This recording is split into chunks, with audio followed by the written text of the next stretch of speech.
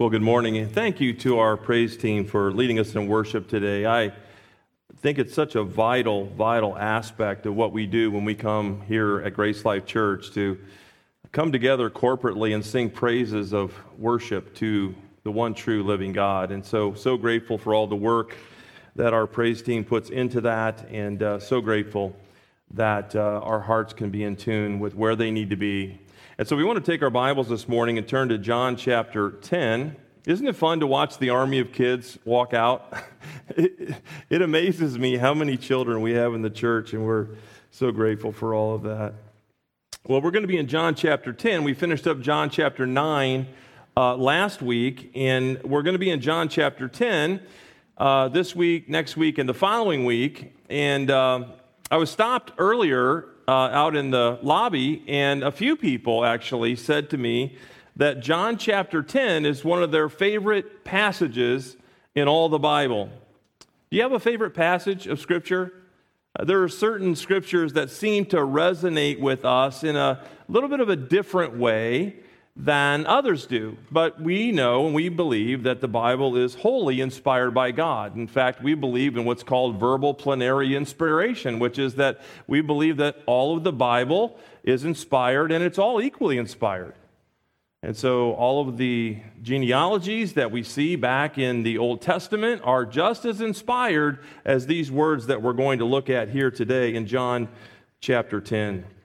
Well, as we've seen throughout our study of the Gospel of John, sometimes there are time breaks between the chapters, some really even sizable time breaks, like days and weeks or even months. But just as we move our way into this today, we need to know there's no time break here.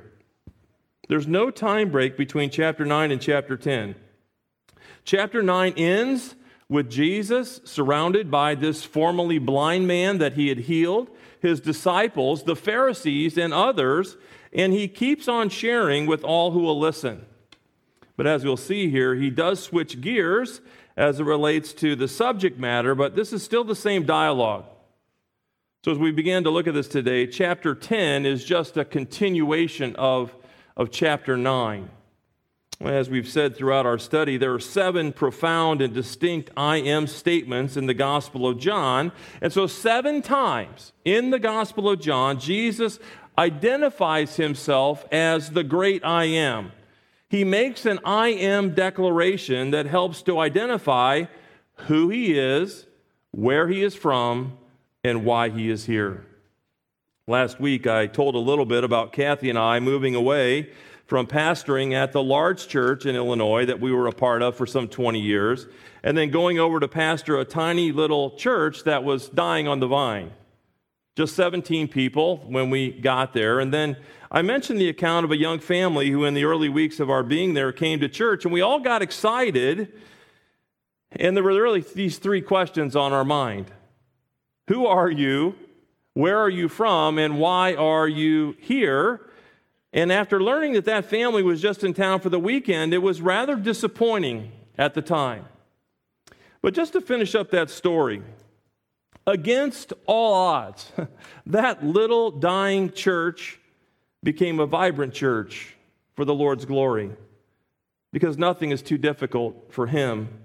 We changed the name of the church. I rewrote the doctrinal statement and the constitution of the church to bring it more in line with Scripture. We worked really hard, and then we watched God work. In less than 3 years, that little church grew from 17 people to around 120 people, and by His grace, we had a tremendous impact on the surrounding communities. We trained elders and deacons and developed a huge vacation Bible school program with somewhere between 80 and 100 kids who would attend each year. We remodeled the inside of the building and the outside of the building, and God's handiwork was fully on display. I tell you that because sometimes I think we forget how awesome God is. We need to be constantly reminded that He can do well beyond what we could ever ask or think. None of us, in our wildest dreams, would have thought that God would have done that in that church, and yet He did. And so at the backdrop and at the heart of when we come to the Word of God, we must realize that God is indeed awesome. And we will see that here through the life of Christ as we move through this gospel. This is evidenced by the circumstances that brought about these 7 I am statements by Jesus as he identifies himself as God and essentially tells all who will listen, this is who I am, this is where I'm from, and this is why I'm here. Now here's the significance of him using this declaration of I am. In the Old Testament, God revealed his name to Moses, and in Exodus 3:14, he said to Moses, I am who I am. This is what you're to say to the Israelites. I am has sent you. And so in Judaism, since I am is unquestionably understood as a name for God, whenever Jesus made an I am statement, they all knew that he was identifying himself as God, holy God. And of course, therein lied the problem. This was the reason for their anger and their vitriol directed at Jesus. Throughout our exposition of this gospel, we've already considered a couple of these I am statements by Jesus. And the first was found in John 6:35 and then repeated in verse 41, 48, and 51. And it is that Jesus proclaims himself to be the bread of life. He says, I am the bread of life. And you remember that Jesus made this declaration after he miraculously fed more than 5,000 people in the wilderness. And he contrasts what he had done, what Moses had done in distributing physical bread in the form of manna to the Israelites with why he came to the earth, which was to provide the spiritual bread of eternal life to all who would believe in him. John 6, verses 49 and 50 says, our ancestors ate the manna in the wilderness, and yet they died. But here is the bread that comes down from heaven, which anyone may eat and not die. The second I am statement from Jesus was when he said in John chapter 8 and verse 12, and then he repeated again in John chapter 9 and verse 5, when he said, I am the light of the world. Again, the imagery is profound. He says, I am the light of the world, right before he heals this blind man. So Jesus not only says he's the light, but his miracle proved that he was the light. Now, in our passage for this morning, as we look at John chapter 10, we're going to find the third I am statement when he says, I am the door of the sheep. I am the door of the sheep. We find it repeated here twice, first in John 10 and verse 7, and then again in verse 9. And as we'll see, this I am statement is not unlike the others, and it stresses that no one can enter the kingdom of heaven by any other means than Christ himself. Jesus' words in this passage are couched in the imagery of a sheepfold. In other words, he is the only way. He's the one and only way to enter into the fold. And so let me read the passage for you, just 10 verses today, and then we're going to take a look at it, and I think it'll be a blessing to you. Look at verse 1. Truly, truly, I say to you, he who does not enter by the door into the fold of the sheep, but climbs up some other way, he's a thief and a robber. But he who enters by the door is a shepherd of the sheep. To him the doorkeeper opens, and the sheep hear his voice, and he calls his own sheep by name and leads them out. When he puts forth all his own, he goes ahead of them, and the sheep follow him because they know his voice. A stranger they simply will not follow, but will flee from him because they do not know the voice of strangers. This figure of speech Jesus spoke to them, but they did not understand what those things were which he had been saying to them. And so Jesus said to them again, Truly, truly, I say to you, I am the door of the sheep. All who come before me are thieves and robbers, but the sheep did not hear them. I am the door. If anyone enters through me, he will be saved and will go in and out and find pasture. The thief comes only to steal and kill and destroy. I came that they may have life and have it abundantly. So as we break this down today, there are really two primary purposes of a door as I see it. So today we want to take a closer look at the imagery that Jesus is using here as he identifies himself as the door of the sheep. And the first purpose is that a door is used for access. A door is used for access. Again, verse 1, truly, truly, I say to you, he who does not enter by the door into the fold of the sheep, but climbs up some other way, he's a thief and a robber. But he who enters by the door is a shepherd of the sheep. To him the doorkeeper opens, and the sheep hear his voice, and he calls his own sheep by name, and he leads them out. When he puts forth all his own, he goes ahead of them, and the sheep follow him because they know his voice. A stranger they simply will not follow, but will flee from him because they do not know the voice of strangers. This figure of speech Jesus spoke to them, but they did not understand what those things were which he had been saying to them.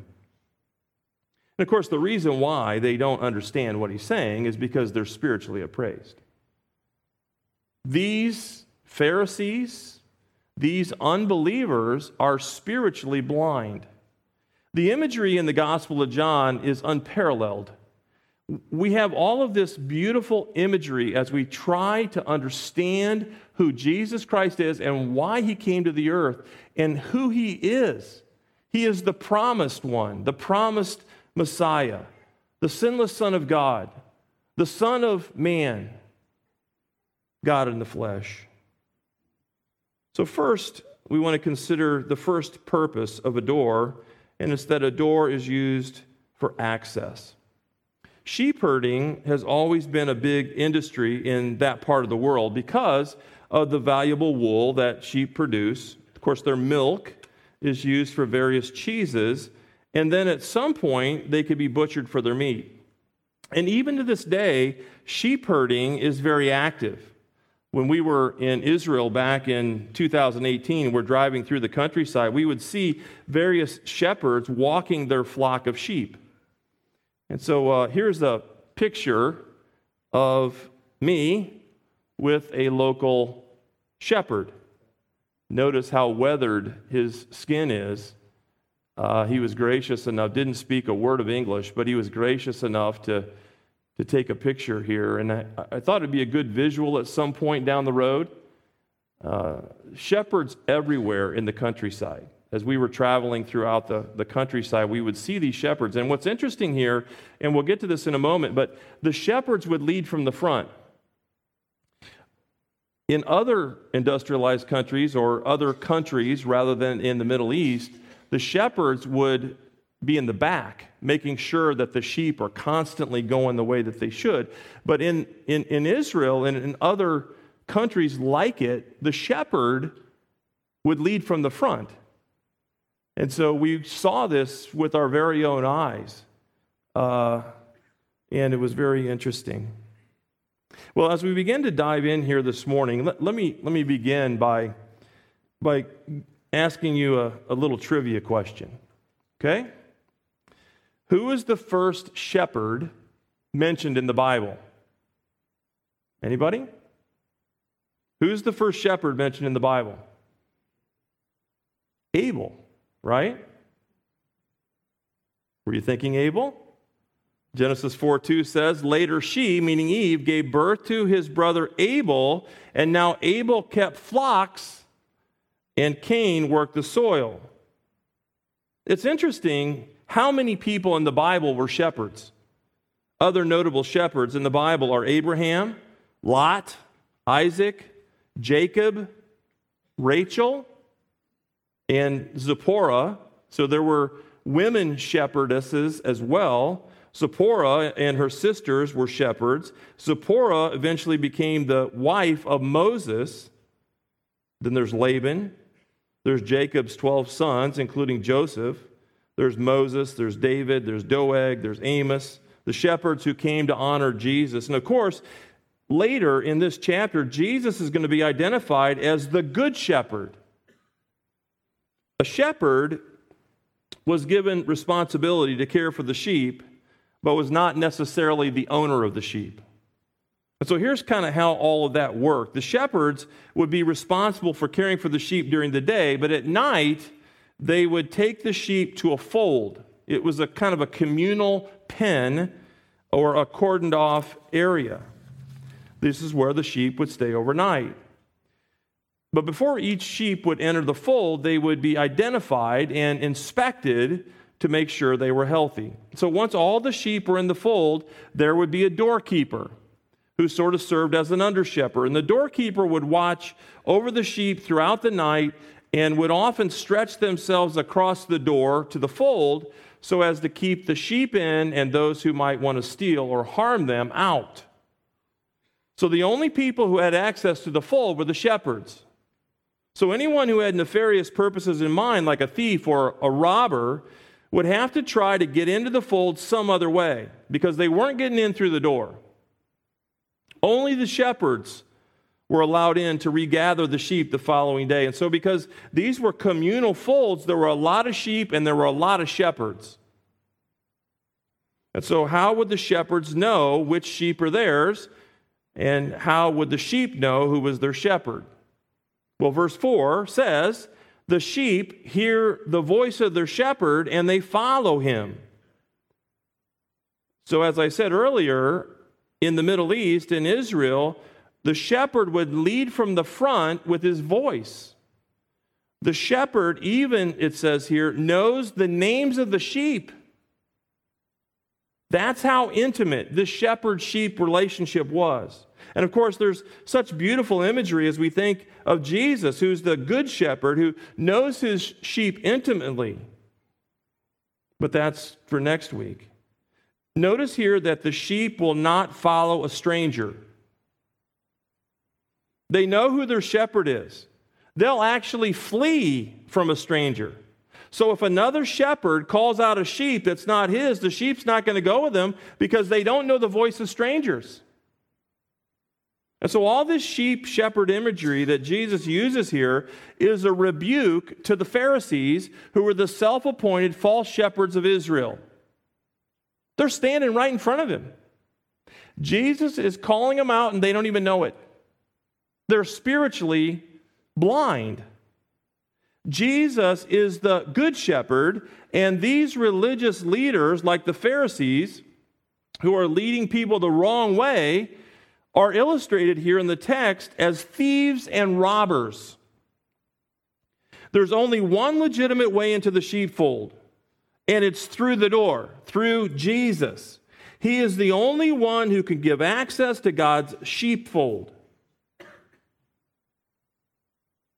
But verse 6 tells us that they didn't understand the metaphor. They didn't understand. Jesus is talking to them. He's using imagery that those who had their eyes spiritually opened would understand, but they don't understand it.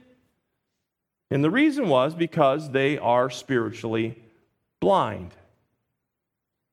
And so first, the door is used for access. Second, a door is used for protection. Look at verse 7.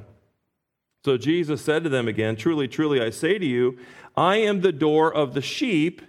All who come before me are thieves and robbers, but the sheep did not hear them. I am the door. If anyone enters through me, he will be saved and will go in and out and find pasture.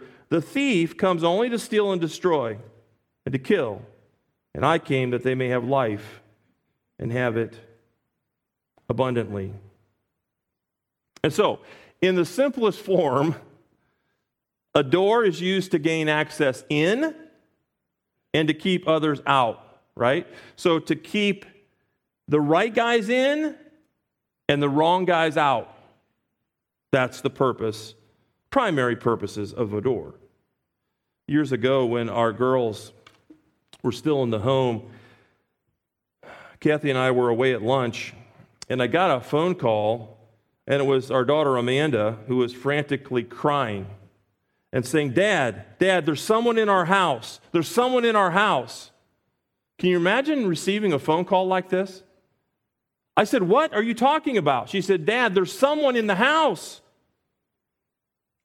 She told me she grabbed Allison, she ran out of the house, went to the neighbors. So as I received this phone call as a father, I am beyond myself at this point. I run out of the place we were eating. I speed over to the home, which wasn't very far away. By the time that I get there, the police were there. They had this guy handcuffed, lying face down on the dining room floor. Can you imagine this? Going in, there's police everywhere. Going into your own home, and there is someone who has violated your home, and they're laying face down, handcuffed on your dining room floor with your dining room table scooted up against the wall. My girls, as I said, were at the neighbors across the street, and the reason why the neighbors were such on top of this was because the guy tried to get into their house first, but they have 2 Doberman Pinschers, so we got nothing. So they had called the police at that time, and so the timing of this was perfect. So when I get there, the police are there. This guy's laying face down on the dining room floor. The girls are at the neighbors. They're shaken up. So I'm not going to lie. When I was brought into the dining room, I encountered this guy. It crossed my mind to accidentally let him experience what a size 13 to the head would feel like. But I didn't. I thought, you can mess with me, but don't mess with my girls. So after he was hauled off to jail, the girls calmed down. They told me what happened. It's a fascinating story. You can ask them sometimes if you're interested in the details. But basically, the gist of the story is he walked right in the front door of our house because it wasn't locked and it was unattended. So the idea here is the only way to enter into God's fold, his sheepfold, is to go through the door. And Jesus is the door. And he locks it behind him for protection. Doors are a good thing because they allow access to those who are supposed to be there, and they keep out those who do not belong. Now remember, Jesus will say in John 14 and verse 6 that he is the way, the truth, and the life. No one comes to the Father except through him. Why? Because he's the door of the sheep. He's the door that one must enter to get into the fold of God. No one can enter any other way. He's the only entry point for salvation. He alone controls who enters. Notice here that Jesus warns against the thieves, which means that those who want to steal away the sheep so they'll follow them and not their shepherd, Jesus warns about these kinds of people, the thieves and the robbers, he says here. Some of these evildoers even want to kill and destroy the sheep. But Jesus says, all who enter through him, the door, they will be saved from sin and hell. All who enter through Jesus, the door of the sheep, will experience God's love and his grace and his mercy. They will receive forgiveness of sin and salvation and will be forever protected from harm. So you wonder about these evil doers, these evil men, these thieves, and these robbers who want to harm the sheep. So as I'm working my way through this week, I thought, really, it's pretty straightforward what Jesus is saying. We understand it because our eyes have been opened by the Lord and we see spiritual truth. We understand it. And it's applicable to us because we know that the only way to enter into God's sheepfold is through Jesus, the door. So we know that. We understand that. They didn't get it. They're hearing the same thing. They don't understand it. But as it relates to those who want to harm the sheep, if you're taking notes this morning, first, there is the concern. The concern. According to Deuteronomy 18 and verse 20, God describes a false prophet as one who presumes to speak in my name anything I have not commanded, or a prophet who speaks in the name of other gods. In Jeremiah chapter 14, verse 14, God says, these evildoers prophesy lies, offering false visions, divinations, idolatries, and the delusions of their own mind. Since the beginning of time, there have been thieves and robbers. Since the beginning of time, there have been false prophets, false teachers. And with that in mind, Jesus says in his great Sermon on the Mount in Matthew chapter 7, verses 15 through 20, beware of the false prophets who come to you in sheep's clothing, grasping the imagery, right? So they're dressed up as sheep. They want you to think they're a sheep, but inwardly, Jesus says, they're ravenous wolves. You will know them by their fruits. Grapes are not gathered from thorn bushes, nor figs from thistles, are they? So every good tree bears good fruit, but the bad tree bears bad fruit. A good tree cannot bear bad fruit, nor can a bad tree bear good fruit. Every tree that does not bear good fruit is cut down and thrown into the fire. So then you will know them by their fruits.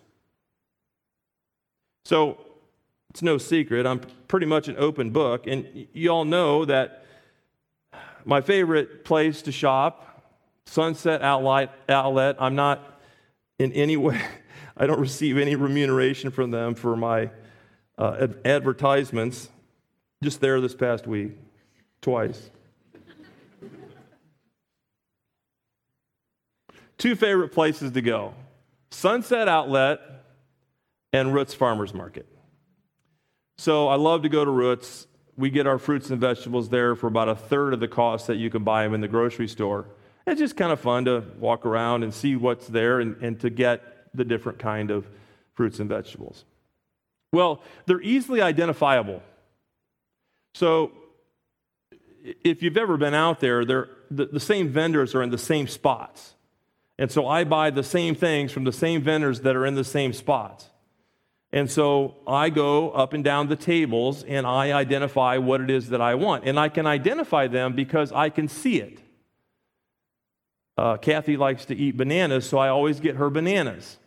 But if I get green peppers, I'm on a Brussels sprout kick right now. And so I get those. I'm trying to eat more fruit and vegetables and lean meat and things like that. So I came home with about 7 or 8 bags of fruits and vegetables. But it was real easy for me because I could identify them. An apple's an apple, an orange is an orange, a banana's a banana, and so on and so forth.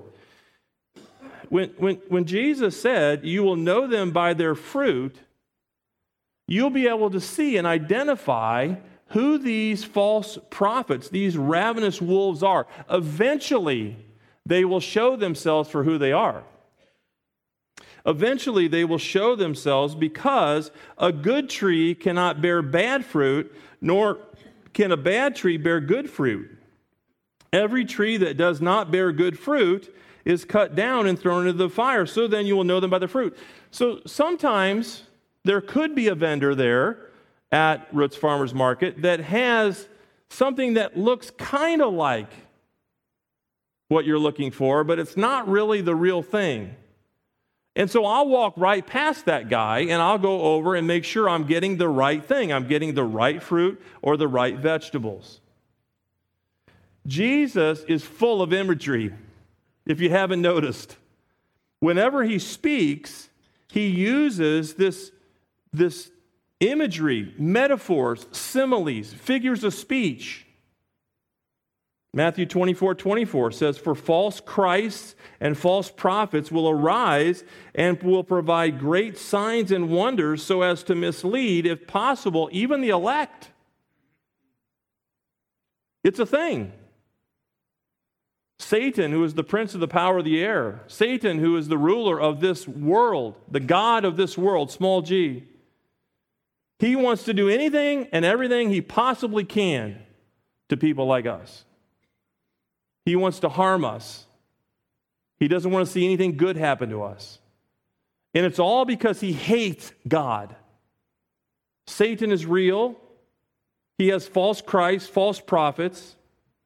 2 Timothy 4:3-4 says, for the time will come when they will not tolerate sound doctrine, but wanting to have their ears tickled, and this breaks my heart, but they will accumulate for themselves teachers in accordance with their own desires, and they'll turn away their ears from the truth and will turn aside to myths. I have seen it. with my own eyes. People that once seemed to have an affinity for Christ, somewhat of regular attenders in the church, turn. They turn. No longer do they want sound doctrine. No longer do they want to be taught the truths of God's Word. No longer do they want to be obedient to the truths of God's Word. Something has happened. And what has happened? They were never a true believer in Christ from the first. They have shown themselves for what they are. They weren't good fruit, they were bad fruit. And Paul warns Timothy that this is going to happen. As time progresses, as the church progresses, we're going to see this more and more and more and more. You'll be able to identify these people because they turn on Christ. They turn away from the church. They go and they follow other shepherds who are going to lead them astray. And it should break our heart. I have followed up with people that I have seen this happen in their lives, and I've followed up with them, and I've said, what are you doing? You know this isn't right. You know this is wrong. I've even known of people who have gotten into some sort of a weird quasi-cult thing. And as I say to them, do you not see this? No, they don't. Because they too are spiritually blind. 2 Peter 2, 1 through 3 says, but false prophets also appeared among the people, just as there will also be false teachers among you who will secretly introduce destructive heresies, even denying the master who bought them, bringing swift destruction upon themselves. Many will follow their indecent behavior, and because of them, the way of the truth will be maligned, and their greed, they will exploit you with false words. Their judgment from long ago is not idle, and their destruction is not asleep. We do not want to be flamingo Christians. Is it the flamingo that puts their head in the sand? Who puts their head in the sand? Who does? Okay, you got a long neck. Anything with a long neck, don't trust people with long necks. Flamingo stands on one leg, and they're pink.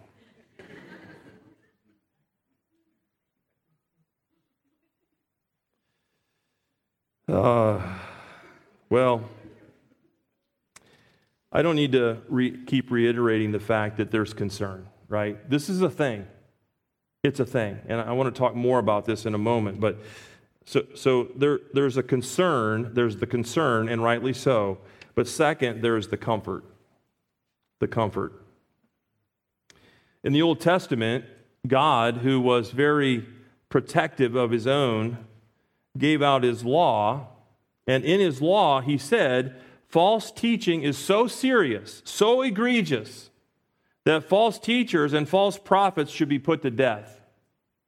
That's how serious God is about those who propagate error. Deuteronomy 13 and verse 5. But that prophet or that dreamer of dreams shall be put to death, because he has spoken falsely against the Lord your God, who brought you out of the land of Egypt and redeemed you from the house of slavery, to drive you from the way in which the Lord your God commanded you to walk, so you shall eliminate the evil from among you. So in the Old Testament, that was God's plan, to eliminate false teaching, false prophets. That his law would be followed and those false prophets would be put to death. But as New Testament Christians, we're no longer subject to the ceremonial law or the civil law of Moses, since Jesus came to fulfill the law, right? So we're now only subject to the moral laws of God, which have been repeated in the New Testament. So what about now, during the New Testament economy? What is God's plan to protect his people from the wolves, from the false teachers and the evildoers? Are you thinking? And the answer is the church and its God-ordained elders.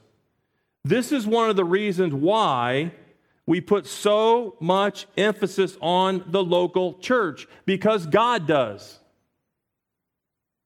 Hebrews 13 and verse 17 reminds church members that they are to be in subjection to the elders of their local church, and those elders will one day give an account to the Lord for their watch care over the flock entrusted to them. And so elders are, in a sense, under shepherds of the chief shepherd, who is Jesus. Listen to what the Apostle Paul said to local church elders in Acts chapter 20 and verse 28. Be on guard for yourselves and for all the flock. So you see this repeated imagery, right? The shepherd, the sheep, the sheepfold, the door, all this stuff is all within the same camp here. So he says, be on guard for yourselves and for all the flock. He's changed the imagery a little bit. He's talking now about elders being shepherds over the flock. Those are the Christians. Be on guard for yourselves and for all the flock, among which the Holy Spirit has made you overseers to shepherd the church of God, which he, Christ, purchased with his own blood. I know that after my departure, after Paul leaves, savage wolves will come in among you, not sparing the flock. And from among your own selves men will arise, speaking perverse things to draw away the disciples after them.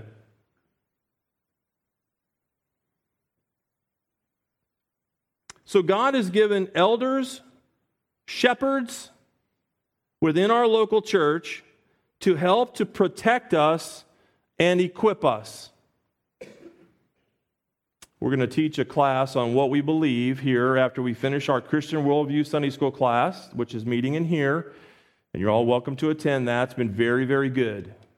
Been very, very good to look at what's going on in the world through the lens of Scripture from a Christian perspective, a Christian worldview, a biblical perspective. It's been very, very good. And so we're going to finish that out here, coming along here in about 4 or 5 more weeks. And then we're going to break up into new classes. And we'll have 3 electives, and one of them is going to be on what we believe, what we practice, what we believe here at Grace Life Church. It's an equipping class. It's an informative equipping class for us to be able to say, this is what we believe God's Word has to say about all these things. And we try not to make it dull and boring. It's interactive. It's a chance for us to get to know one another better. It's a chance for you, whomever would attend, to ask questions about various things, because we all have questions. And so that's a great forum for us to be able to have this discussion about the church, the importance of the church, what we believe God's Word has to say about all these different doctrines and all these different things. Well, at the beginning of the class, I begin the class by talking about the purpose of the church. What is the purpose of the church? And I will give 3 E's for that: to exalt the Savior, to edify the saints, and to evangelize the lost. So that's a good way for us to remember what is the purpose of the church: to worship the one true living God, to exalt Jesus Christ. And I believe we did that today. I believe not only did we do it in song, but we're doing it as we interact with one another within the body of Christ. We're exalting God. We're here to learn about Him, which then leads to the second E, which is to edify the church.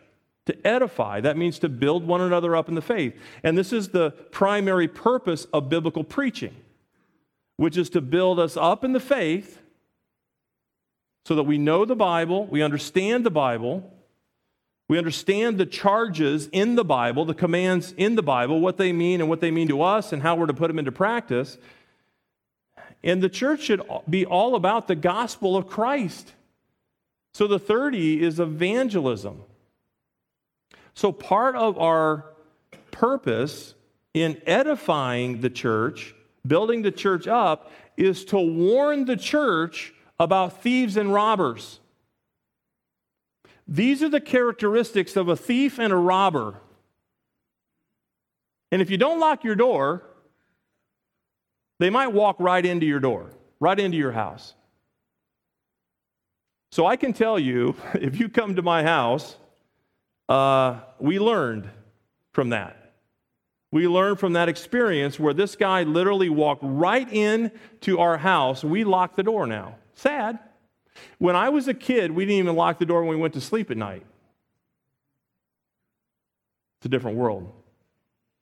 So now we lock the door. So if you come to our door and you're one of those friendly people that like to walk into other people's houses, it's going to be locked. Part of our responsibility as elders in the church is to protect the flock,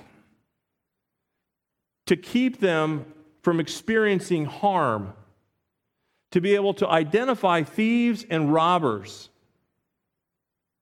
and to point them in the right direction. So how can we personally identify that which is false? We get it that the elders and the shepherds within our local church are there to help, to protect us and equip us. But is there anything else that we're to do personally? So John addresses this in his first epistle to the early church. You can turn there if you'd like. It's 1 John chapter 4. But we as God's people who possess the Holy Spirit of God are to test everything by the Word of God. This is why when we preach the Bible, we go through and we preach what's called expositorily. We try to make sense of the text.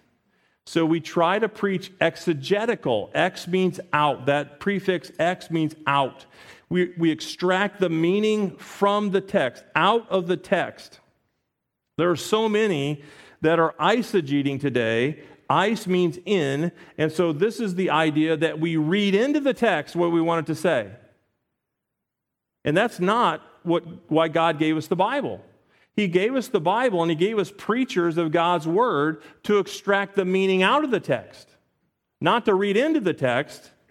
And this is what we have going on all over the world today, is people that are doing these little ditties and proof texting and getting a verse for this and a verse for that to help to say what they wanted to say. And that's not what we're to do as God's people. We're to exegete the text, grab out of the text the meaning, not reading into it. So we possess the Spirit of God, right? At the moment of our conversion, we are indwelt by the Spirit of God. We're gifted by the Spirit to be able to function within the body of Christ. There are so many ministries of the Holy Spirit. It's amazing to sit down and in that class, what we believe, we'll go through the ministries of the Holy Spirit. We possess the Spirit of God. We're to test everything by the Word of God that's inspired by God. And the ultimate litmus test is what others say about Jesus. Okay? What others say about Jesus. So, because I like to go out to Roots Farmers Market, I have engaged with the Jehovah's Witnesses on a number of occasions. Now, they only have Hispanic-speaking Jehovah's Witnesses. Maybe because of me. I don't know. I don't know Spanish, so I just walk by.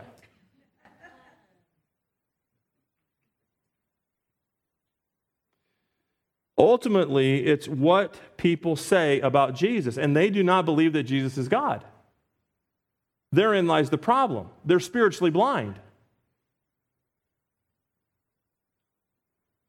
The ultimate litmus test is what others say about Jesus, who He is, where He's from, and why He came to earth. So what can we do personally? 1 John 4, 1 through 6. Beloved, do not believe every spirit, but test the spirits to see whether they are from God. Because many false prophets have gone out into the world.